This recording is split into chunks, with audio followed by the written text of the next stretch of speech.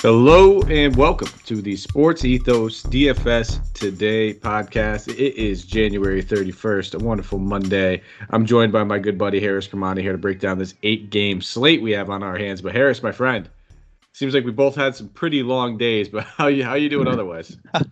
Yeah, I feel like what the Raptors starters must have felt like at the end of that triple overtime. It's just been exhausting all the way through. But hey, if we're leading people to W's, I'm okay with that. We'll just have to go ahead and deal with it. But yeah, this weekend hasn't been much of a restful one for me. And I know you were talking about it being a long one for you as well. So let's just get right into it and get into some big picks. Absolutely, man. Hey, listen, that might have been game of the year thus far. That's probably the game of the year candidate right there. So listen, I'm right there with you. Very long weekend, so we're going to be motoring through this. Not going to cheap out on the content. That's not, that's for certain. We're still going to provide all of our favorite picks, value tiers, all the good stuff to go with it. But we might just, it might just sound like 1.5 times speed. So before we jump into anything, quick shout out to Thrive Fantasy, guys. Come prop up with us over there at Thrive Fantasy. Thrive is the #1 daily fantasy sports and esports app for player props. With Thrive, you eliminate the countless hours of research and focus only on the top-tier athletes that have the biggest impact on the game. Choose 10 of 20 available player prop bets to build your lineup. Each prop is assigned a fantasy value for both the over and under based on how likely it is to hit. Hit the most props, rack up the most points, and win your share of the prize pool. Thrive has over $50,000 in guaranteed prizes weekly for the NBA alone and has awarded over $6 million so far. So use that promo code ETHOS, ETHOS, when you sign up, and you will receive a 100% instant first deposit match on up to $100. Download Thrive in the App Store, Play Store, or by visiting their website at www.thrivefantasy.com. Sign up and prop today. We have the first game of the night. New Orleans Pelicans traveling to Cleveland. They are taking on the Cavs. Cavs on the second half of a back-to-back in this one, so we are not going to have that injury report available for us. Got to have to keep an eye on that. Before the Pelicans, Josh Hart, Brandon Ingram, both questionable. Jonas Valanciunas is questionable, dealing with that illness for the past 2 games. And then Kira Lewis and Didi Loizada are out. I will pass it over to you, my friend. Well, actually, maybe let's see. I'm assuming we didn't have a game total, but I could be wrong. No, we do not. Not for this. Not for this one. So I'll pass it over to you.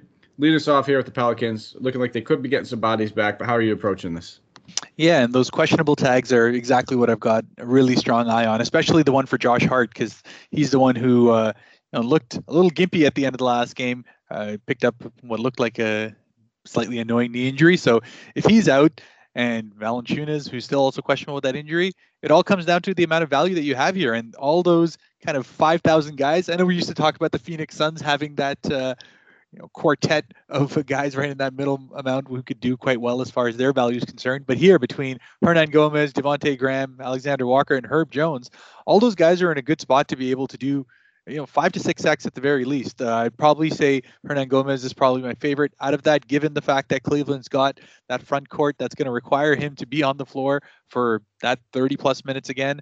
And yeah, he didn't have an amazing game in the last one, but he's been absolutely killing it for the 2 prior to that. And it's just a great spot for him to be able to go ahead and get back into that. And I know we've spoken about not really liking Devontae Graham, but if he's getting the kind of minutes and usage he's going to have to, given the lack of bodies that are there, or lack thereof, he's probably going to be in my player pool as well. And really, Herb Jones is one that I'm trying not to overreact to because he had an absolutely killer game last time around against Cleveland. Dropped what was his best 46.3 in that one, and he's always an absolutely solid pick. But given how many options are here on the slate, I'll probably say Hernangomez is my favorite, and Devontae Graham might get a little bit of usage on here because Alexander Walker's gotten a little expensive for what I would have otherwise taken. Fair enough. And I would also probably just throw Garrett Temple in there as one of those guys where if you land on him, fantastic, great. You're not going to be overly excited about it. But if he's playing 38 minutes like you did, obviously with Hart and possibly Ingram both out, they're going to need wings. And for some reason, they love to play that dude. And he's not a great point per minute guy. I think he averages like 0.7.5. But given 38 minutes at that price tag, there is worse you could do. So I don't mind landing on him. I'm just not going to build around him. On the other side of the ball, definitely some options we can continue to look at. Garland is priced up at 9,100, but this is a fantastic matchup for him. Just anytime you're going against either Trae Young or Devontae Graham, it's a big boost for any point guard that's doing so. Like I said, I don't love this price tag, but I think the matchup's great. So if you have the money to spend on him, sure, why not? Probably just not going to start my lineups with him. But if I could see I can upgrade, I wouldn't mind going that route. Also, don't mind this spot for Dean Wade. He's been a guy I've been taking advantage of with the value. They're pretty much just going to be very, very obligated to play Dean Wade at this point, it feels like. He continues just to get the starter job outside of that blowout where we saw Chetty play a little bit more, which I don't expect this game to be a blowout, but that looks like the way that they want to utilize Chetty Osman and Dean Wade is if the game's close, they're going to play Wade.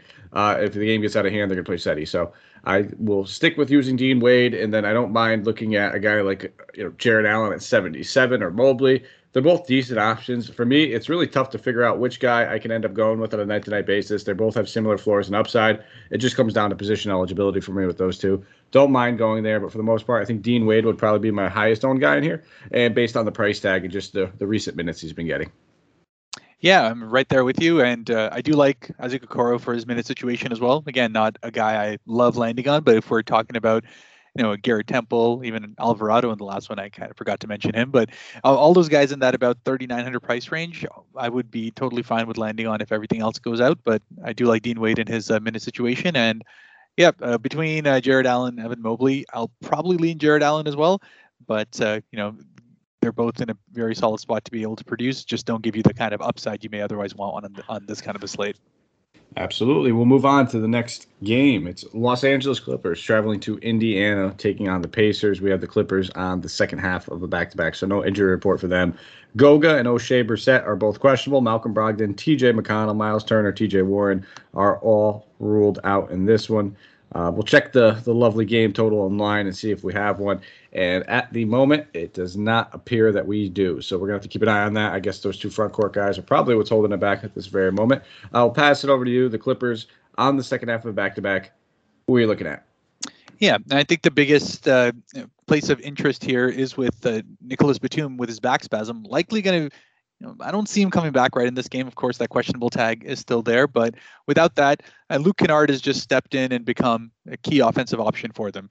Has had, essentially 4 great games back to back for his salary, and even though he had 39, 35 in his last 2, his salary's actually dropped a little bit from that 5,100 back to 5,000. So he's probably my favorite guy on the Clipper side.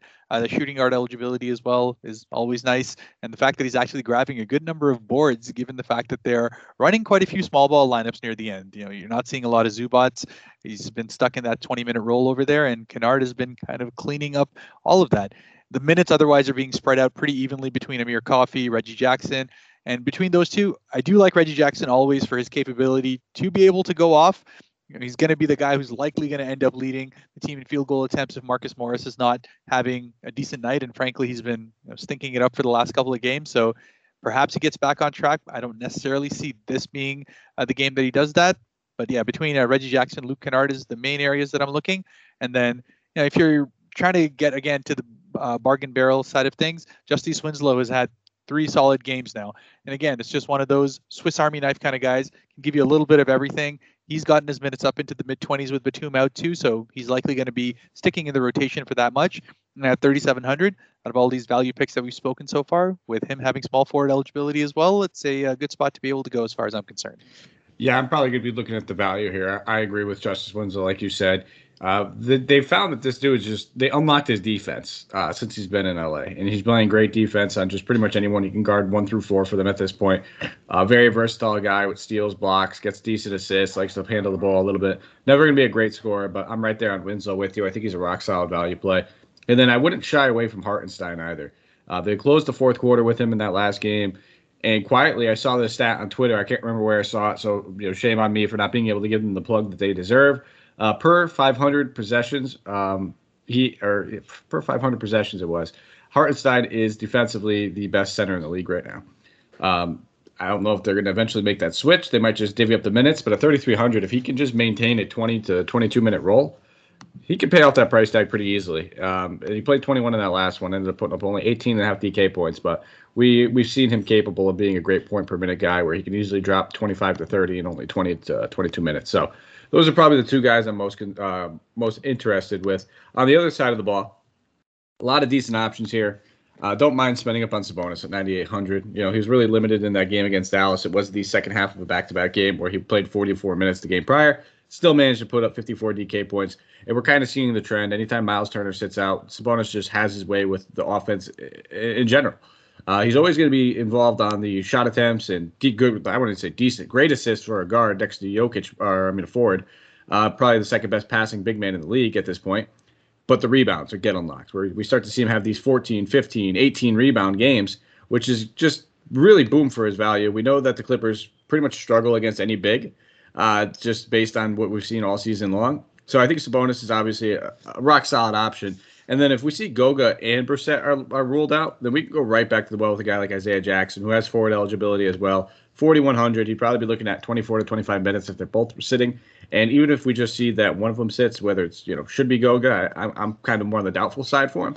He's in play either way. 4,100, it's teetering on the price tag margin. We'd rather see both of them sit, but he still has the capability of easily paying that off with back-to-back 27.5 DK point games or higher.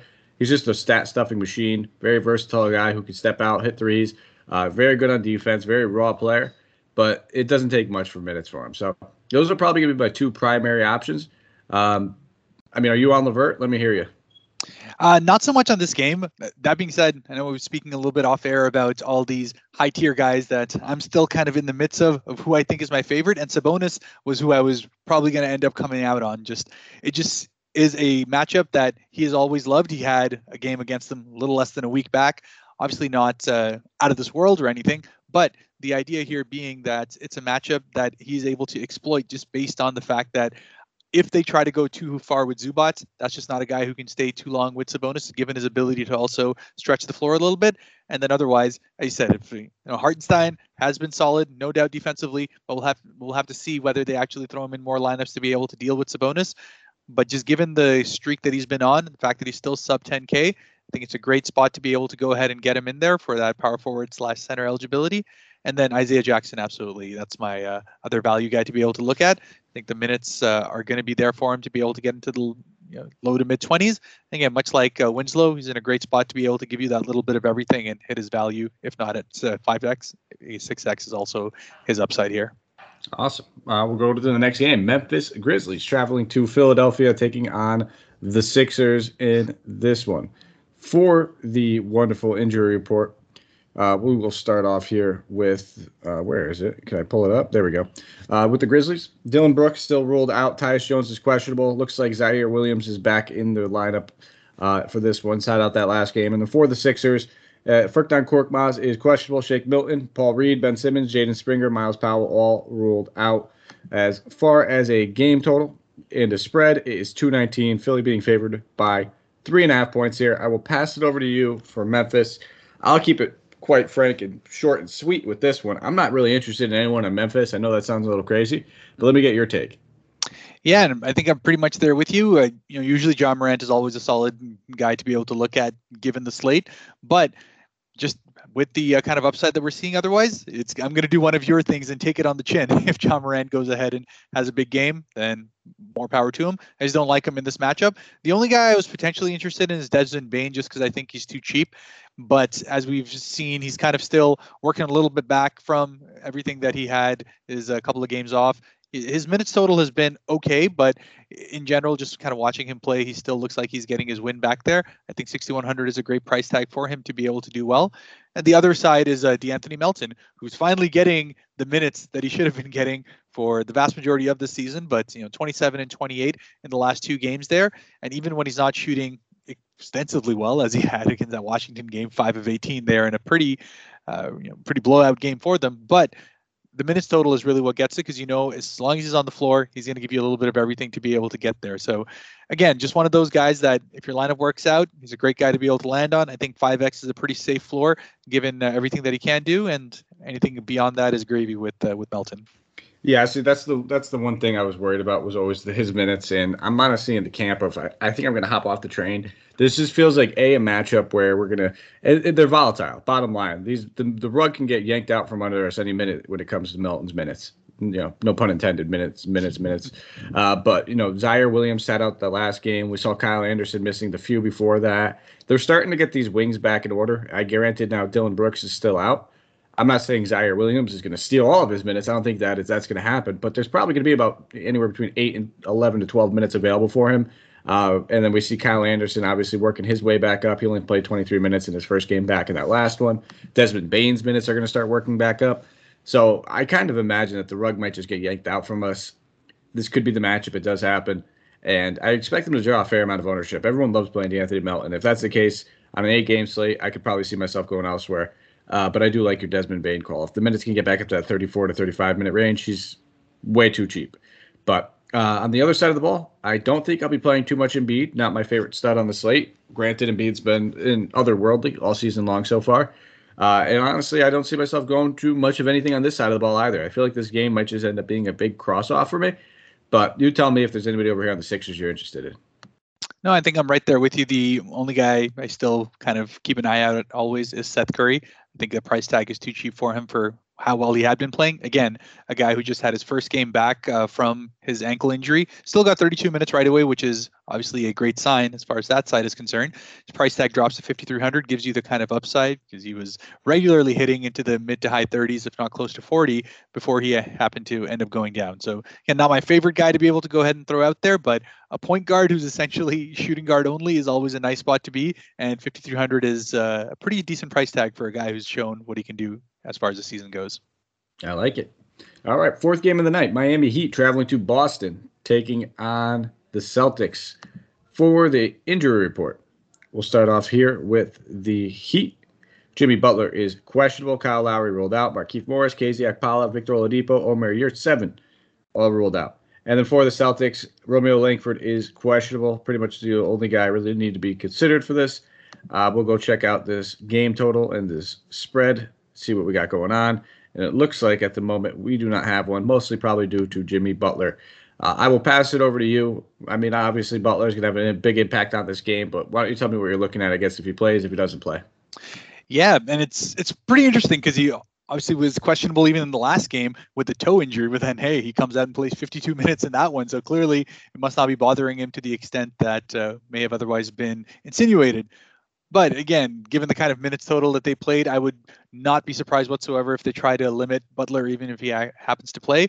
So at 8,900, I'm probably avoiding him in this matchup, just given everything else that's there. Instead, I'd probably be more interested in a Tyler Hero at 6,200. Again, in any situation where he's able to get the kind of shots he's been getting as of late. I mean, obviously, that Toronto game was crazy. He had 22 shots up there, just given the fact that it was a triple OT. But if Jimmy Butler is in any way limited, he's going to be the guy that the usage ends up going right to because they need him to do all the shot making that he possibly can. And the other side that's of interest, and this is more of a value play, is Gabe Vincent. With Kyle Lowry out, it's been purely him taking over all those minutes over there, and his price tag has actually dropped, despite the fact that he's had two solid games, 29.75, 34.5. At 4,800, I think that's absolutely rock solid. There's no reason for him to get anything less than the 33 minutes that he's been getting consistently ever since Kyle Lowry started going out for his personal reasons.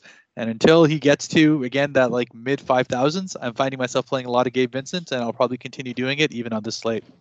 Yeah, and I'm kind of, this is like an ugly matchup. I mean, both these teams, they have good wings. So it's not like, the Celtics are fantastic on defense necessarily. They could allow points in certain positions. I just don't usually target too many wings going against them. So even if Butler plays, I probably won't be playing him. I was all over him in that last game. I got lucky with the triple overtime. Don't get me wrong, but there was once a wise man that said play Jimmy Butler against the Raptors. I can't remember who that once was, so I listened to him and I played him. And then I think that you could look at Hero. I don't mind it, but for the most part, if Butler sits, I'll probably be taking advantage of the value, like you said, Gabe Vincent, maybe some Max Struss, and I wouldn't even mind like Caleb Martin. We might want to wait and see what the starting lineup looks like, but it just seems like one of those matchups where we have better games, better game totals, better game environments to target and spend up on, where if anything, I'll go to some of this value over here on Miami. On the Boston side of the ball, I think, you can't go wrong with any of these high-priced studs. But again, it's going against a Miami team that's very scrappy and tough on defense, so I probably won't be seeing myself go to there. Tatum had one of his worst games of the season against the Heat this season. Granted, it's one game, I know that, but the Heat have a way of making everybody have their worst game going against them with lower game totals and just hard-nosed defense and good rotation. So I don't think I'll probably be spending up on Tatum or Brown, and better centers available on this slate than Robert Williams. So for the most part, it might just be a big cross-off for me over here on the Celtics. For some reason, I'm getting the inkling that maybe this is a Marcus Smart game, but I'm going to need more than a gut feeling for me to have a ton of ownership in him. Yeah, I actually took the words right out of my mouth because I was going to say on a scrappy team, there's a scrappy guy that I like taking, and that is Marcus Smart. But at 5,300, the upside is always there just because of, again, everything that he can do. Didn't shoot well at all last game. In fact, didn't even get many shots up in general, but still got you 12 dimes. So it's just one of those things where, even if he's not contributing in one way or the other, he'll always find a way to be able to get there. Again, that 5,300 price tag is always what's going to be interesting. There's a lot of these mid-range guys over there, between him, Reggie Jackson, we spoke about Melton, just had Gabe Vincent. I think there's a lot of these guys that you can go at. In the next game, I'm going to pick the guy who I think is the best in the 5,000 range, but Marcus Smart is definitely in play for me, but I am going to go ahead and avoid Tatum and Brown as I have been for most of the season, to be honest. Yeah, the next game, definitely a little bit more fantasy friendly. Toronto Raptors traveling to Atlanta, taking on the Hawks. This should be one that I'm assuming draws a fair amount of ownership all around the field. But the Hawks, second half of a back-to-back, no injury report. But for the Raptors, Ken Birch is ruled out. Goran Dragic soon to be traded, obviously still not with the team. So that's pretty much all that we really need to be concerned with over there.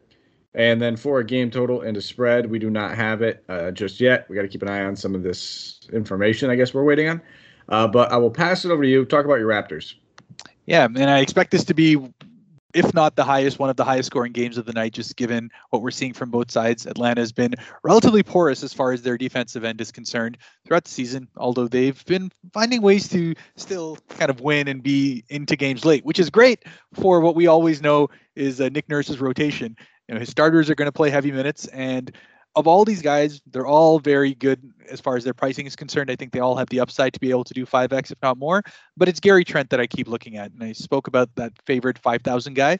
He's just way, way too cheap for everything that he's needed to do. His offense has been absolutely required for a Toronto team that's needing the shot making in every way possible. And he's had anywhere between 21 to 28 field goal attempts in his last 3 games. And this is despite the fact that he's also been one of the league leaders as far as steals are concerned. So it's just all of those little things that easily end up getting him his value. And, I'm okay to take him all the way up to 7,000. So at 5,800, he's absolutely smashed as far as I'm concerned. He's going to be in a large amount of my lineups as far as ownership is concerned. And then the other side, it's between Siakam and Van Vliet. I don't think you can go wrong. I do think Van Vliet at 8,700 is in a great spot to be able to produce. The one thing to kind of keep an eye on is at the end of last game, he looked a little bit gimpy. It looked like he was grabbing his groin. I hope he's doing all right. He wasn't walking all that great, but if he's in, it's a great matchup. Obviously, Trey can't defend a pylon, much less Fred Van Vliet. So at 8,700, I think you're absolutely smashing him as well at that 5 to 6x. If you're looking at that stud that can go ahead and produce more, I think it's between him and Garland, who I'd be looking at. And just given a matchup in which I think Cleveland could actually blow out the Pelicans, I'll probably be leaning a little bit more towards Fred Van Vliet. You took the words out of my mouth. I'm right there with you. I think Fred Van Vliet in this matchup should absolutely smash. He's been shooting like trash over the past 4 or 5 games. This is a nice get-right spot. Anytime you get a chance to go against a guy like Trae Young on defense, it's going to look pretty good. And even in those poor shooting games, he's pretty much averaging more than 40 DK points. Give him a good shooting game. We're touching on 50 at 8,700. That's a great value. And I don't mind looking at some Gary Trent Jr. I had him in that last game. I had him in the game prior. I feel like I'm overstaying my welcome at this point, but as long as he's taking 20-plus shot attempts, we can keep playing him. There's no doubt about it. On the Atlanta side of the ball, it's tough with Atlanta. I think that John Collins at 6,500, he's in a good spot. The minutes have been down over the past 3 games. Granted, this one should stay pretty close, where if he's playing anywhere between 30 to 33 minutes, he could easily pay off that 6,500. So it's more about the price tag than the actual matchup for him personally. And this whole wing situation between Werder, Hunter, Bogdanovic, you want to talk about very Suns-like. That's the feeling I'm getting with these guys, where, who's it going to be on any given night? They're all usually priced right around the same price tag. And it just comes down to whoever's shot is really falling, because at this point, they're basically just divvying up the minutes. If I had to pick one of them, it would be Bogdanovic. But they're guys that if I land on, I don't mind it. No one I feel overly confident in. And I'll never fault you on Trae Young, but we've already talked about a few guards that are about $1,000 cheaper I prefer over him. So that's just my take, but let me hear yours. Yeah, and I think you've pretty much hit it on there. Outside of Trae, I've pretty much avoided the Hawks for most of the season.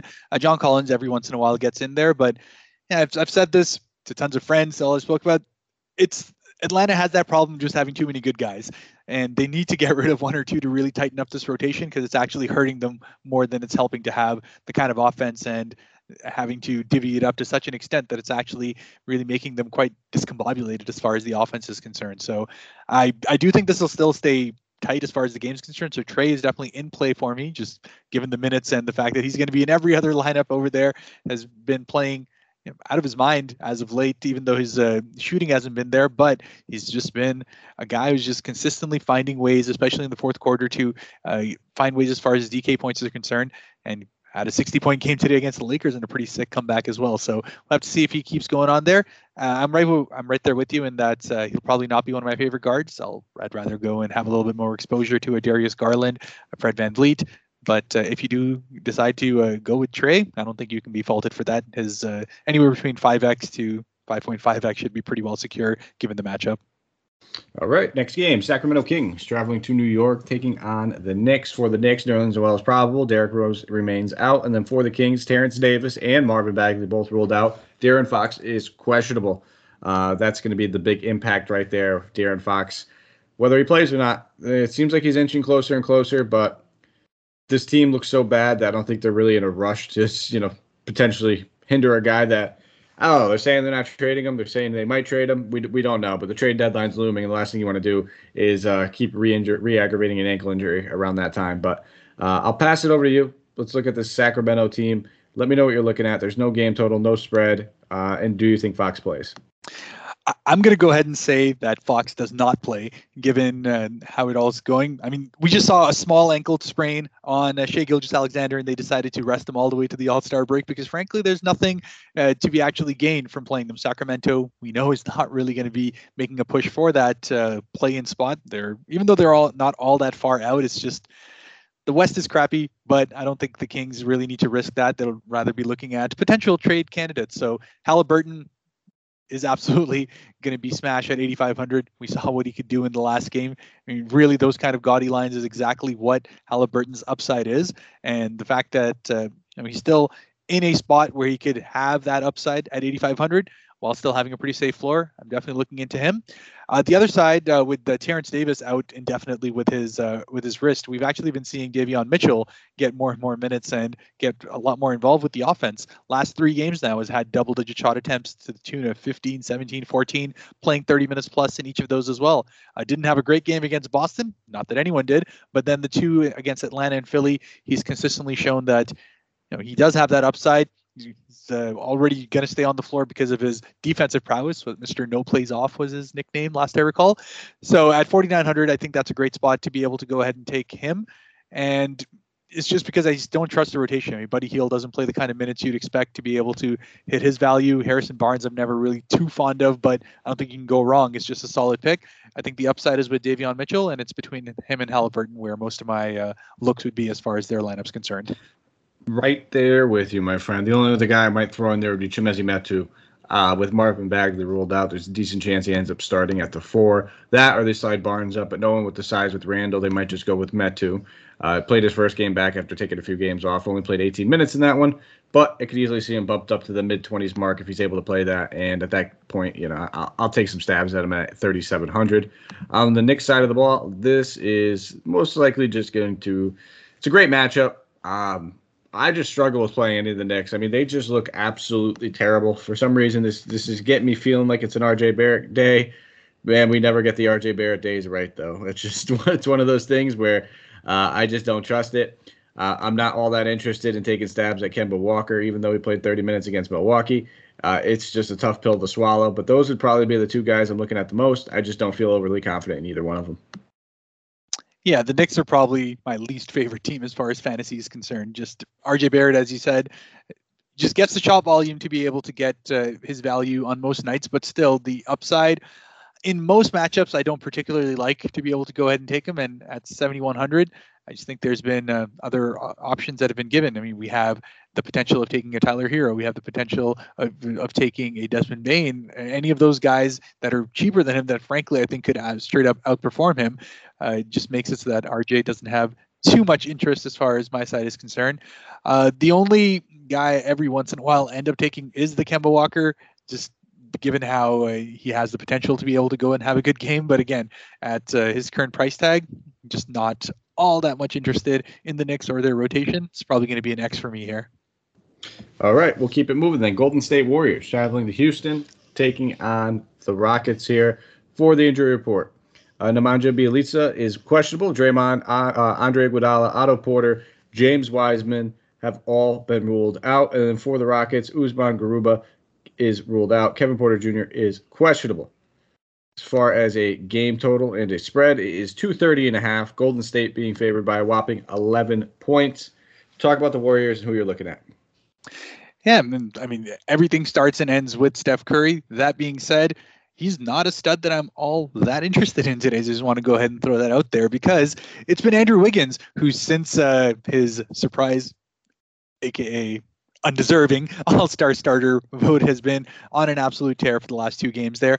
And it just comes down to the usage that he's consistently getting now. He had 18 shots in the last game, 12 in the one before that. It was a little bit odd initially when Klay Thompson came back to see where Andrew Wiggins would end up fitting, but Klay's getting his 27 minutes, he's getting his shots up, but Andrew Wiggins seems to have found his niche in which he can go ahead and get his performances going. So at 6,600 at small forward eligibility, he's probably my favorite Warrior to be able to go ahead and look at.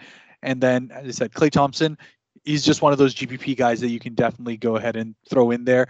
Not overly excited to take him at 6,000, given 27 minutes has been pretty decent, but not a place where I could be for sure saying that he's going to go ahead and do well. So I'll throw him out there with a little bit of caution. And then in general, the rest of the rotation is pretty well set, but no one with all that extreme upside. We know Jordan Poole will play 27 to 28 minutes at his current price tag. He probably has an upside of somewhere in the low 30s as far as DK points is concerned. So not a horrible spot if you happen to go ahead and land on him. But other than Andrew Wiggins, I don't think I'm going to be specifically targeting anyone on these Warriors. Yeah, I think this game has blowout written all over it. Now, granted, it's the NBA; they could stay close, but with Otto Porter ruled out, I think I could definitely take a stab at a guy like Kuminga. He could very well draw that start at the 4. We were seeing that for a few games, and I think if he draws a start, fantastic. It's also the boom where he's a young, talented player who would probably play in a blowout regardless. 4K, he's definitely somebody I'd be targeting. And then I'm with you. I don't mind taking a stab at one of these wings. I think Klay Thompson might be the one guy I do look at if I'm game scripting it for a blowout, just because he's not going to play a full complement of minutes regardless. It's just if the game gets out of hand, he won't check back into that fourth quarter at all. And then instead of 27 minutes, you'd be looking at 22. So I think I'll probably just land on Kuminga for the most part. But this is a fantastic matchup. It's really going to go by how your game scripting it. It's just that simple. If you think it can stay close, all these guys are in great spots and probably a little bit too cheap. Kuminga is just the one guy that I think he gets a bump in minutes regardless. Even if Bjelica is ruled out, then boom, he's probably the only power forward they really have left that's going to play at all. So he's probably my favorite target if I'm looking at anybody over there. And then on the other side of the ball, for everything I just said about how it might not be a blowout, I think it will be, and I just don't want to target any of these guys. I don't think this is the defense we want to target. Golden State's had a top 5 defense pretty much all season long. And then granted, I think all these guys are pretty much priced appropriately where I don't need to really take too many stabs at them. Fair enough, although I will say with Draymond out there, defense has been a little outside of the top 10 actually in that time. So it gives him a little bit of runway. The only thing I'm really looking at here is the Kevin Porter situation. So he's questionable coming in with his COVID protocols. If he doesn't end up playing, then Jalen Green definitely becomes one of the guys I end up targeting as far as my player pool is concerned. Last game, 32.25 DK points. And it just comes down to the fact that he is going to be shooting everything outside of Christian Wood being there. So the rookie, doesn't matter if blowout or not, he's going to play somewhere between 30 to 33 minutes every time.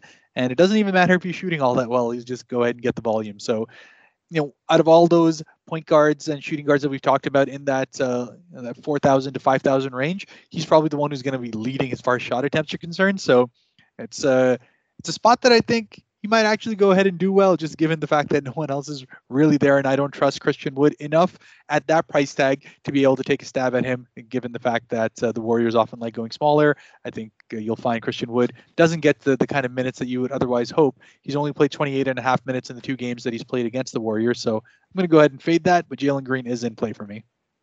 All right, final game of the night, Portland Trail Blazers traveling to OKC, taking on the Thunder. As we know, for the injury report, Shai Gilgeous will be out until the All-Star break, along with Pakuveski. He is ruled out as well. And then Blazers, no injury report just yet. We're going to have to keep an eye out for that one. I do not believe we have a game total or a spread yet for this game. We do not. I will pass it over to you. talk about Portland. Yeah, and Portland's rotation in a good way is that it's pretty well set. You know exactly who's going to be doing what and who's going to be getting that many shots. The good thing about it is both CJ and Anthony Simons are still in that 7,000 mark, which definitely puts them in play for me, especially CJ. 20 shots in the last 2 games that he's gotten. He's obviously going to have the kind of usage that you would expect. I don't especially like the matchup with OKC, especially with Shai Gilgeous-Alexander out. I don't know how much they're going to be able to go ahead and actually stay in this game, but I will be targeting the other guard on that side just because he's going to have to play. That being said, just given all of that, I'm probably not super excited about taking any of these guys. I think Norman Powell at 6,400 might be the one of interest just given the price tag. The usage is always going to be there. And even though his shot attempts have been slightly down in the last 2 games, he's going to be on average in between that 14 to 15. If the game's a blowout, it means they've done something in 3 quarters to be able to do that. And Norm at 64 is probably the one I'd like more than taking any of these other 2 guys there, just given the prospect of everything else in the game. That's why I'm leaving Nurkic out too. No, listen, I think Nurkic is probably a little hair too overpriced, especially given, like you said, the matchup and everything as well. But I'm with you. I don't mind looking at Powell. I don't mind looking at CJ. Those are probably the only 2 guys I really have a whole lot of interest in. I haven't been playing Simons. I've been, as we say, taking it off the chin with him, and I'll probably continue doing so. On the other side of the ball, there's 3 guys that really kind of, I guess, piqued my interest a little bit. With Shai out, Josh Giddey's just going to have all the ball handling responsibilities that this guy can handle. Portland's defense is absolute trash.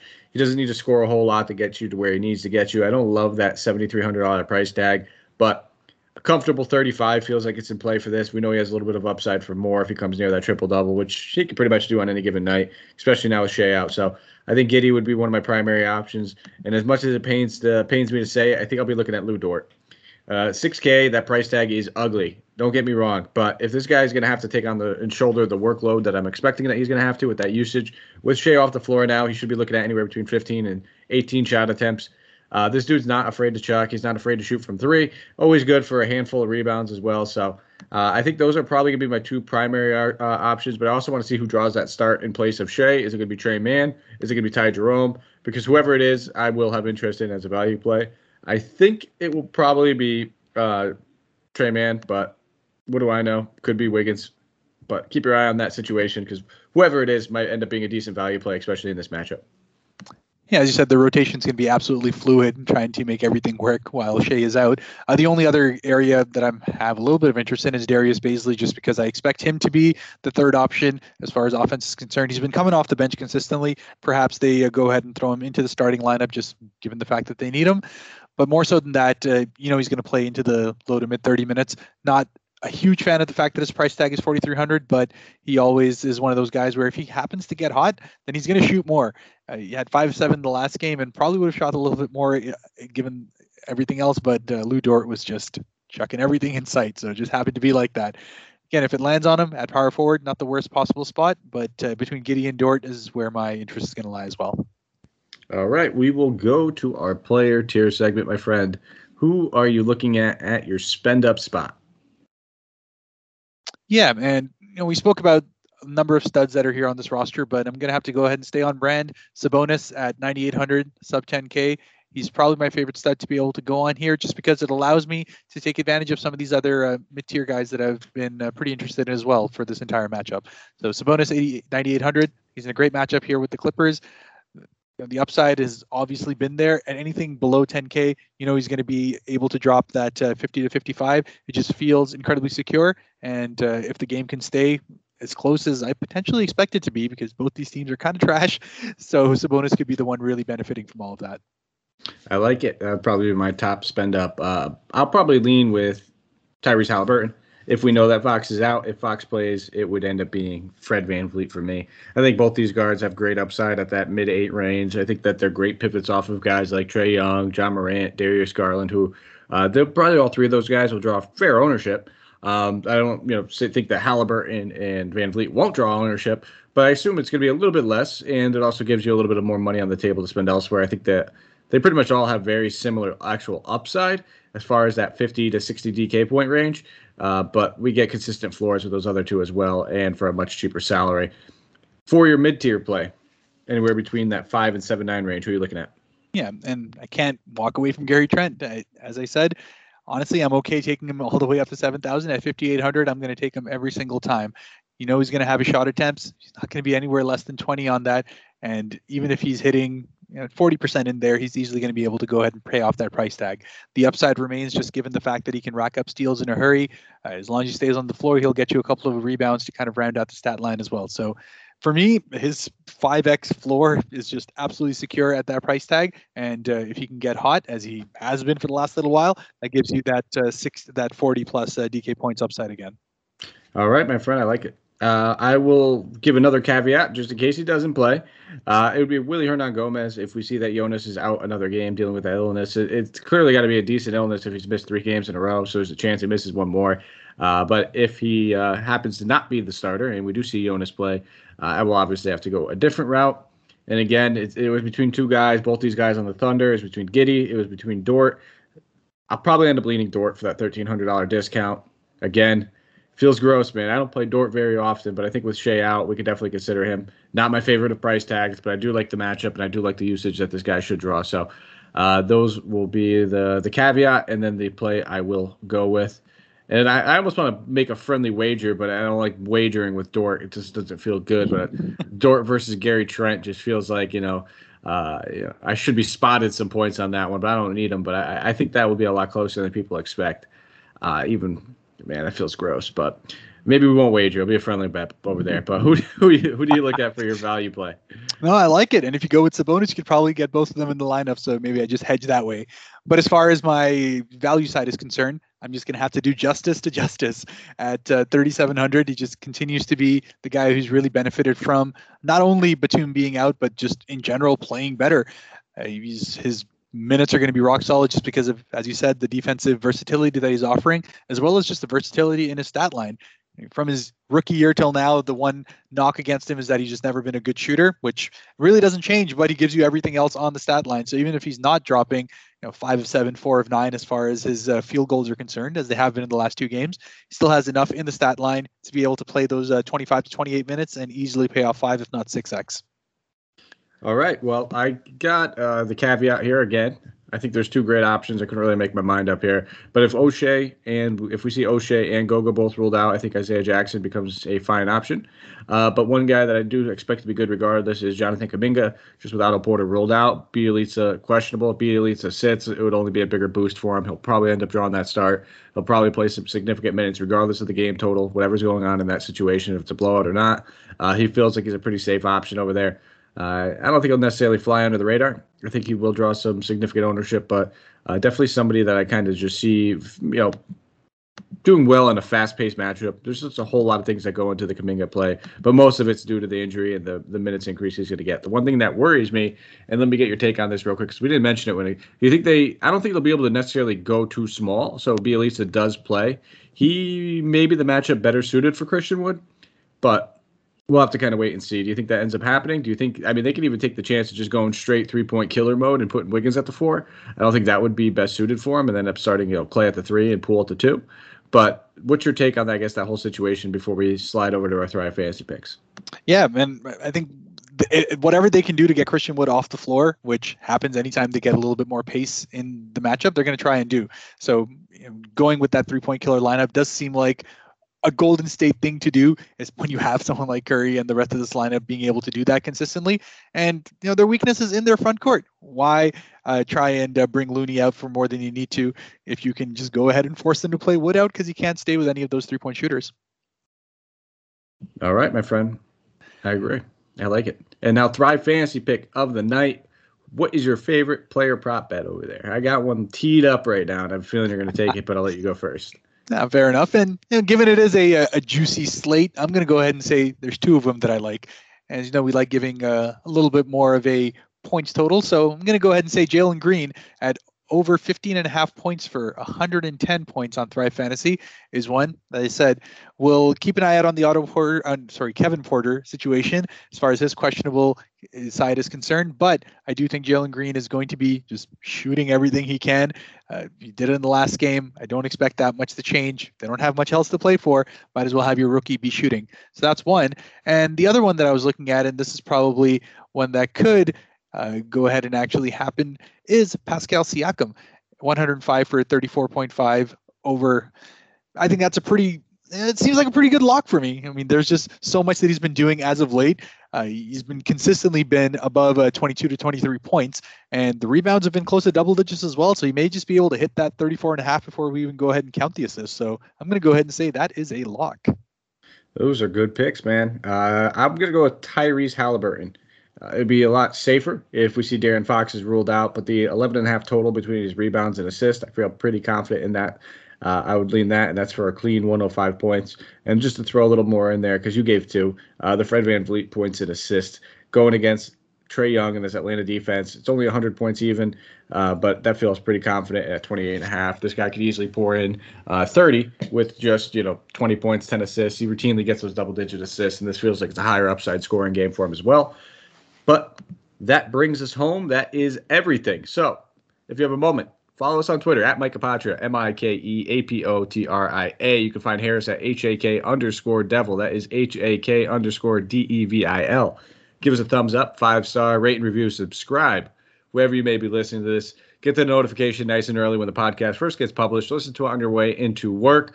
Maybe you got the day off. Lucky you. That would be fantastic. I wish I did, man. It'd be nice to have tomorrow off, but I do not. So wherever you listen, though, it means the world to us. It gives a thumbs up and a 5-star review. Leave a comment below, too. Just let us know what we can do to improve. If you love everything, we'd like to hear that as well. But just give us the deets, man. Give us the deets. And then that is it. It looks like Santino and Sammy will be back tomorrow, breaking down that Tuesday card for you guys. Is there anything else you'd like to leave us with, Harris, before we get on out of here? No, I think I'm pretty good in the fact that we got this done in less time than Gary Trent played minutes in the last game. That obviously means that he's going to do great in the next one. So let's go ahead and smash him in there. Dort for the win. Nah, they're both great options, but I could end up regretting all this Dort play I'm probably going to have, but we'll see. That's all we have for you guys. Thank you guys for tuning in as always. Take care, and let's go take down a GPP.